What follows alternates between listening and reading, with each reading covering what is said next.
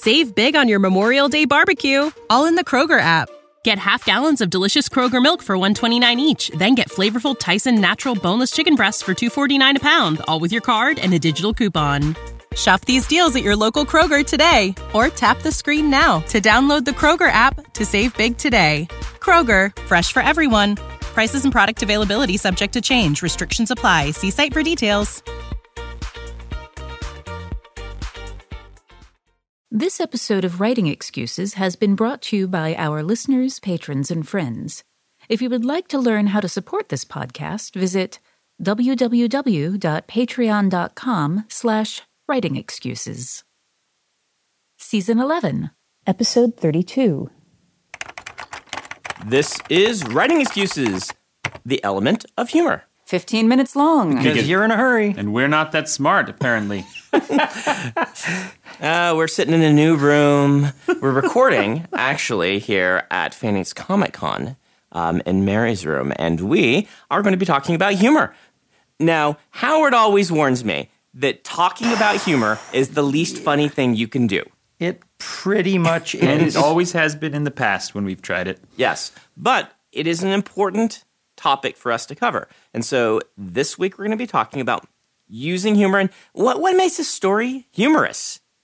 That's a big question. Yeah, well, for starters, when we talk about the elemental genres, it's important to recognize that what is the driving force that keeps the reader turning the pages with that given element. Mm-hmm. And as we've talked about humor in the past, we've talked about the metabolic aspect of it. Right. The release, the loss of control as you laugh, and we turn pages in the hopes that will happen again. Right. When I remember a few months ago, we were talking about horror. You listed horror, romance, and humor as the most visceral of the genres because you said those are the ones eliciting a specific emotion. Yeah, well, a metabolic reaction. Yeah. Mm-hmm. And, that can be said of, if it makes you cry, if it makes you cheer, all of that is metabolic. But the actual movement of your diaphragm as you laugh out loud, that's kind of an amazing thing. Making that happen is mystical, but it's not magic. There's things that you can do to make that work. Right, and we're going to talk about some strategies for doing that today. Absolutely. So I recently was at a convention and got to hear Peter Sagal from Wait, Wait, Don't Tell Me, who's also a playwright, do a thing on humor. And one of the things that he said that was kind of made me sort of reevaluate how I was approaching it was that he said that humor, I actually wrote this down, that every joke is a story and that the root of every story is desire. Okay. Which I thought was a really interesting way to approach it, that there is, in fact, a story that you're telling when you're telling a joke. And that a lot of times we think about it as, well, there's just, this thing happens and it's funny. But that what it's missing when you do that is the understanding that stories are about connections and that there's a context that has to go with that. Well, a great many jokes, a great many funny stories are when you are telling a story that is kind of funny, and then you get to the end of it and you realize, oh, I was actually being told a very different story, and that's kind of hilarious, as everything is recontextualized in a new light. I don't have an example of that right now, but I'm sure you can think of one, fair listener, if you go find something funny. Well, I mean, the classic example is actually the opening of Hitchhiker's Guide, which is, the Vogon ships hung in the sky. In much the same way that bricks don't. Right. And that says, I'm going to be telling you a science fiction story. Maybe not. Right. It is science fiction, but it's not what you're expecting. Yeah, it is going other places. Yeah. I grew up on Douglas Adams. I devoured those books. I loved the wordplay. And in going back and reading those, they are still funny, but they don't work for me quite as well as they used to. And I mean, that line continues to be awesome. But there are a great many others where I read them and thought, oh, wow, he could have tweaked this, he could have pushed this a little more over here, and it just would have rang a little funnier. Now, part of that is my personal taste. Let me ask about that.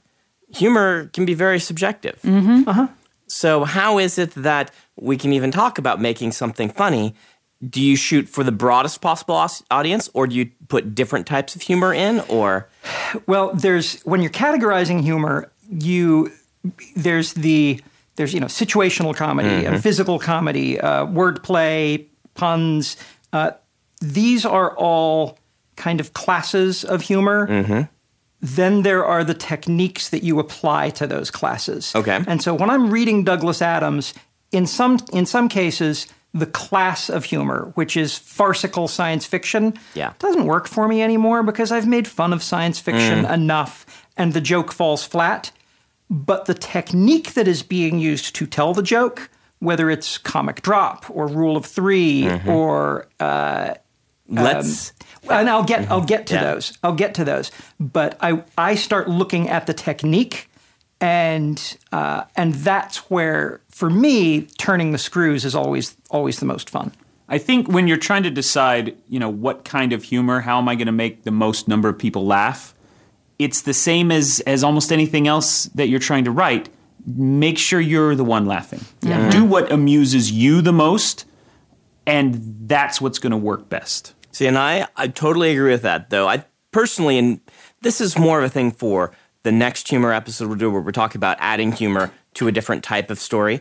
But for me, I'm writing generally these big epic fantasy books. Mm-hmm. And I can't afford to have only one kind of humor. Because if the humor consistently misses for a reader, they need to find something else that they're enjoying. Otherwise, they're going to put that book down. Yeah. And so, yes and no. For me, I'm like, I need 3 different types of humor in every book, with different characters saying humor in different ways, so that you'll find something funny, hopefully, even if you don't find this character funny. But you find all 3 of those forms funny, don't you, yourself? I do find all 3 of those forms funny, so yes. So, I mean, the thing that Dan is, that you're both saying, here, let me split the middle, is that you have to think, you are your first and most important reader in a lot of ways, but you have to also think about who you are communicating to. Yes. Otherwise, in puppetry terms, it's the difference between a puppet and a doll is that a puppet has an audience and a doll you're playing for yourself. And so with writing, and particularly with humor, you are trying to be funny for someone else, but you should never extract yourself from that equation. Mm-hmm. I would say, though, along these lines, the more I've written, the more types of humor I've found funny. Yeah. Things I didn't find funny as a teenager, I now can see the humor in and can apply them. Just like there are stories that when I was young, I'm like, oh, I'm not interested in that type of story, that now I appreciate and can apply to my writing. Well, and there's, I think it's more than just different kinds of humor. It's the execution of the humor. I use lots of different kinds of humor in the John Cleaver books. I use a lot of different kinds of humor in Blacker Darkness. Yes. My editor at the time, Moshe, never thought any of them were funny. He's never thought any of my writing was funny. And it's just because, whatever genre of humor I was using, sometimes it just doesn't land for different people. Hey, writers. Are you thinking about learning a new language? I think exploring the world, experiencing other cultures, and being able to communicate with people outside your everyday experience lets you create richer, better stories. A great way to do that is with Rosetta Stone, a trusted expert for over 30 years with millions of users and 25 languages offered. They use an immersive technique which leads to fast language acquisition. It's an intuitive process that helps you really learn to speak, listen, and most of all, think in the language you're trying to learn. They also feature true accent speech recognition technology that gives you feedback on your pronunciation. It's like having a voice coach in your home. Learn at home or on the go with a desktop and mobile app that let you download and access lessons even when you're offline. And it's an amazing value. A lifetime membership gives you access to all 25 languages, including Spanish, French, Italian, German, Japanese, and, of course, Korean. Don't put off learning that language. There's no better time than right now to get started. For a very limited time, Writing Excuses listeners can get Rosetta Stone's lifetime membership for 50% off. Visit rosettastone.com/today. That's 50% off unlimited access to 25 language courses for the rest of your life. Redeem your 50% off at rosettastone.com/today. Save big on your Memorial Day barbecue, all in the Kroger app. Get half gallons of delicious Kroger milk for $1.29 each. Then get flavorful Tyson natural boneless chicken breasts for $2.49 a pound, all with your card and a digital coupon. Shop these deals at your local Kroger today, or tap the screen now to download the Kroger app to save big today. Kroger, fresh for everyone. Prices and product availability subject to change. Restrictions apply. See site for details. Let's actually stop for our book of the week, and then we'll come back and we're going to have Howard give us some of his techniques and some definitions. All right, the book of the week is Death by Cliché by Robert J. Defendi. Disclaimer, Bob's in my writing group, and Death by Cliché is one of my favorite funny books of all time because it doubles down on all of the tropes, as the title kind of suggests. Quick synopsis. A game designer who is participating in the worst role-playing game ever tries to leave, is murdered in a back alley, and wakes up in that game where the hallway is lit by flaming braziers. Because yes, they don't know the difference. Because the person doesn't know the difference between brazier and brazier. And Bob does a great job of, like I said, doubling down on all of that and making it funny, and at the same time giving us a story where something is at stake, where there's real heart to the story. One of the things that happens to this character is because he is a game designer inside a game, the faceless cardboard sorts of NPCs around him begin coming to life when he does certain things and stop acting like cardboard cutouts. Really kind of wonderful. It's available on Audible now, like just now. I just found out, Death by Cliché. But you can also pick it up anywhere. Anywhere fine books are sold. Anywhere fine books are sold. And that, fair listener, is thanks to you and Patreon. We appreciate your sponsorship. All right, so let's talk about your techniques. You mentioned 3 of them earlier. Yes. I'm going to start with comic drop. Comic drop is the term that I use when the status between two people changes, when one person is elevated over another. It is really common in the low sorts of humor that we scowl at because people are punching down. Right. But it can be done really, really well, and you will find that for instance, self-deprecatory humor is a great comic drop. In fact, our haiku tagline is a comic drop. Right. 15 minutes long because you're in a hurry and we're not that smart. And there's the drop right there at the end. I was thinking about that this morning and thinking, well, what's our real message with the podcast?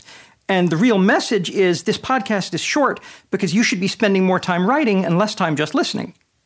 I mean, that's what we're what we're trying to say. And I asked myself, can I rewrite that so it's not the joke, but it's pithy? And I came up with 15 minutes long because you should be writing, not listening to us.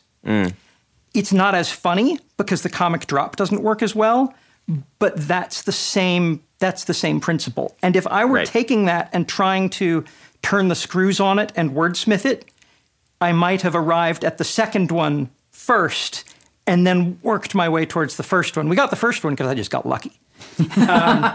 See, but you've mentioned before, like, situational comedy, where it's like two characters interacting and the situation is funny, is almost always comic drop, meaning someone is changing status through the conversation or through the events. We did at the beginning of the episode when we had the episode with Jim Hines, which folks can go listen to. I introduced him and said, all the men want to be like him and all the women want to be with those men. Which is a fantastic comic drop. And I remember we all laughed, and then Brandon said, why was that funny? How does that joke even work? And there's two things that work there. And one is the comic drop, and the other is a principle which we talk about in late, out early. Payload, then pause. Whatever your punchline is, whatever the payload is, whatever the funniest bit is, put that as close to the natural pause as you can so that we have the opportunity to react and to laugh. If you give us the payload and then keep talking, the joke loses its punch. And that one, and all the women want to be with him is what you're expecting. The very last word is now gone and is replaced with other men. And so the payload is the very last thing, which is kind of perfect. And I thought of it on the fly because I'm just that good. That's not actually self-deprecatory.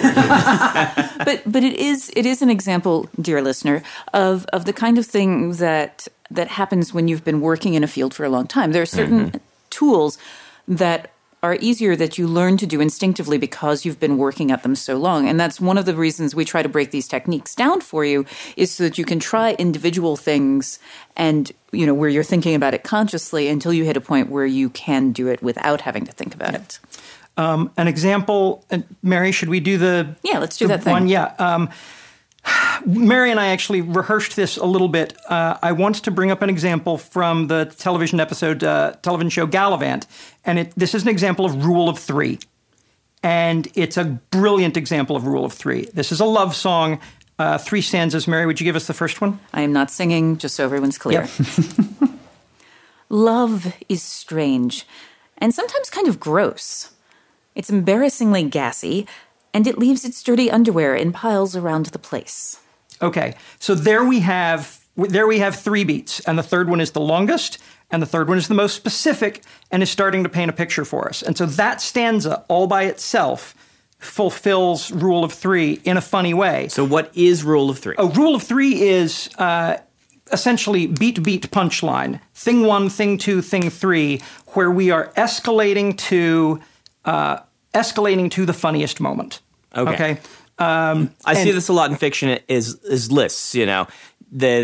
He walked in the room and saw a desk, a lamp, and a big green monster eating a burrito. Right. Mm-hmm. That sort of thing. That sort of thing, and that rhythm works really well for us. So the other thing that's happened here is that we are told we are getting a love song, and we finish this stanza complaining about dirty underwear, and so we have a reversal.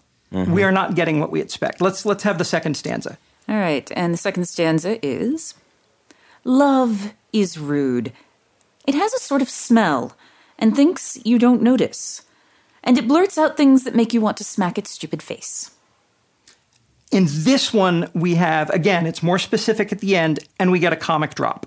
We see that the singer she's elevated in status over her love, because, smacking his stupid face. Let's go with the third stanza. And it's awkward and annoying. It annoys you half to death. Then it grins that dopey grin, and you can't catch your breath. And that is the third Rule of Three, and it fulfills the big one. And with this, we get a second reversal. Oh, this really is a love song. And it's actually a pretty good love song, and you're forced to recast all of those other things as things not that we are complaining about, but that we have come to adore. And I like this example because Gallivant, it's straight up comedy, but this love song is a love song. It's a stirring love song that makes us laugh and makes us emote with the characters. Well, it has another reversal between character status at the end as well. Mm-hmm. That's right. Where Isabella, all of a sudden, she is not elevated over the love. She is captured by it. Yeah. Yeah. We don't have a lot of time left on this, but I do want to hit just a question for the podcasters. How do you make an entire story out of this? We're talking about humor as our elemental genre, making an entire story constructed from around the idea of humor. That is a great question. Mm-hmm. I look for key elements. We've talked a lot about making promises to readers. Yep. Often the promise that I am making is that I am setting a thing up, and something funny is going to happen later.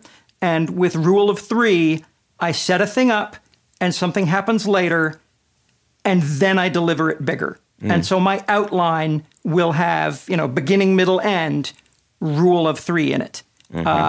And that also functions as a callback. Sometimes it is a comic drop where I'm going to lessen that person's status at the beginning. I'm going to drop them further at the middle. And then at the end, there is a reversal and their status increases. And, couched not as a joke, that's just good storytelling. Right. That's it. There's some symmetry and there's some character dynamic. Couched as humor, we will find it funnier because of the symmetry that's there. Right. And this gets back to that thing that Peter Sagal was talking about with every joke has a story. But one of the other things that he said with this was that every joke is contextual, which is why he believes that comedy tends to age less well than tragedy, because comedy is often based on common context and things in popular culture. But he also said that every joke is a surprise and that every joke has the illusion of spontaneity, which is one of the reasons that callbacks, which is what Howard was talking about, work so well. So a callback technically is where you refer back to a previous joke long after you've gone past it. And the reason that works and the reason you can use it to structure a story is that what you're doing is you've built a common context with the reader. And then you bring the callback up in a scenario that they are not expecting it. It comes as a surprise. It's doing two things simultaneously. It is referring back to your common context, and it's also surprising you, and it feels spontaneous because it is so unexpected. So when you're trying to build an entire story this way, one of the things that you have to be thinking about is looking for ways to not tip your hand. Right. And this is... Well, it occurs to me, just hearing you say that and hearing Howard says, the Shakespearean quote-unquote comedies, which are, all comedic, but also they're their own genre, all are about, every one of them, people in new situations. They're comic drops. We're going to put someone we're going to drop them, raise them, drop them, raise them, is basically how these are going. The other thing that I will say about structuring things as a comedy, which is my own personal thing, is that I think that pretty much the only difference between a comedy and a horror is your tone. No, I absolutely agree with that. Yep. I think for me, one of the reasons that makes both of those genres work more so than in other genres is the familiarity you have with the characters. You have to love that character and know that character in order to feel scared on their behalf. Also, the better you know a character, then when the joke starts to get set up, you can almost tell it to yourself in advance because you know exactly how everyone in the room is going to react. I think that's one of the reasons, for example, that Arrested Development works so well. They often don't even have punchlines on that show. They just tell the first half of the joke and the audience tells the second half because they are so familiar with the characters. Yeah. When Mary said surprising, we've talked about surprising yet inevitable a lot. One of the reasons that Love Song works so well for us is that there is a rhyme scheme. And when you deliver on a rhyme with a punchline, the rhyme fulfills inevitable automatically. We knew there was going to be a rhyme. It had to happen. And when it changes a meaning, you can't catch your breath, it is a rhyme, it fulfills surprising yet inevitable. There are lots of other ways to do that. If you can surprise us with a joke, and the joke is inevitable in the context of the rest of the story, you have multiple story purposes going on, and you're awesome. Yeah, but I'm just going to, and I can tell that we need to wrap up, but the catch with that is that illusion of spontaneity. If you are telegraphing your jokes, and the example of that is like, oh, right, I can't curse on this podcast. My life is so difficult. But if I had just done that, if I had been like, okay, so I have an example, and oh, that's right, I can't curse on this podcast. Because I've just telegraphed it. Yeah. And so when you're structuring it, making sure that you do not do that wink and the nod too hard at your audience. We are out of time. We will come back and talk about this in a few weeks. But Howard, why don't you give us some homework that they can work on during that time? I want you to get something funny, a book, hopefully that you can actually make notes in. And underline, highlighter, look for rules of three. Look for places where there are three things in a list. Look for places in which three similar things happen. By the same token, look for comic drops. circle or underline any place where characters' statuses change. As you go through this, I have no idea what you're going to actually find because I don't know what it is you're reading. But as you go through this, try and figure out what the pattern is to this story that makes it work. Why are these elements working so well? Ultimately, what you want to be able to do is you want to know how to apply these tools in your own writing. And so you have to look for them specifically in someone else's work. All right. This has been Writing Excuses. You're out of excuses. Now go write. Writing Excuses is a Dragonsteel production, jointly hosted by Brandon Sanderson, Dan Wells, Mary Robinette Kowal, and Howard Taylor. This episode was mastered by Alex Jackson. Save big on your Memorial Day barbecue, all in the Kroger app. Get half gallons of delicious Kroger milk for $1.29 each. Then get flavorful Tyson natural boneless chicken breasts for $2.49 a pound, all with your card and a digital coupon. Shop these deals at your local Kroger today, or tap the screen now to download the Kroger app to save big today. Kroger, fresh for everyone. Prices and product availability subject to change. Restrictions apply. See site for details.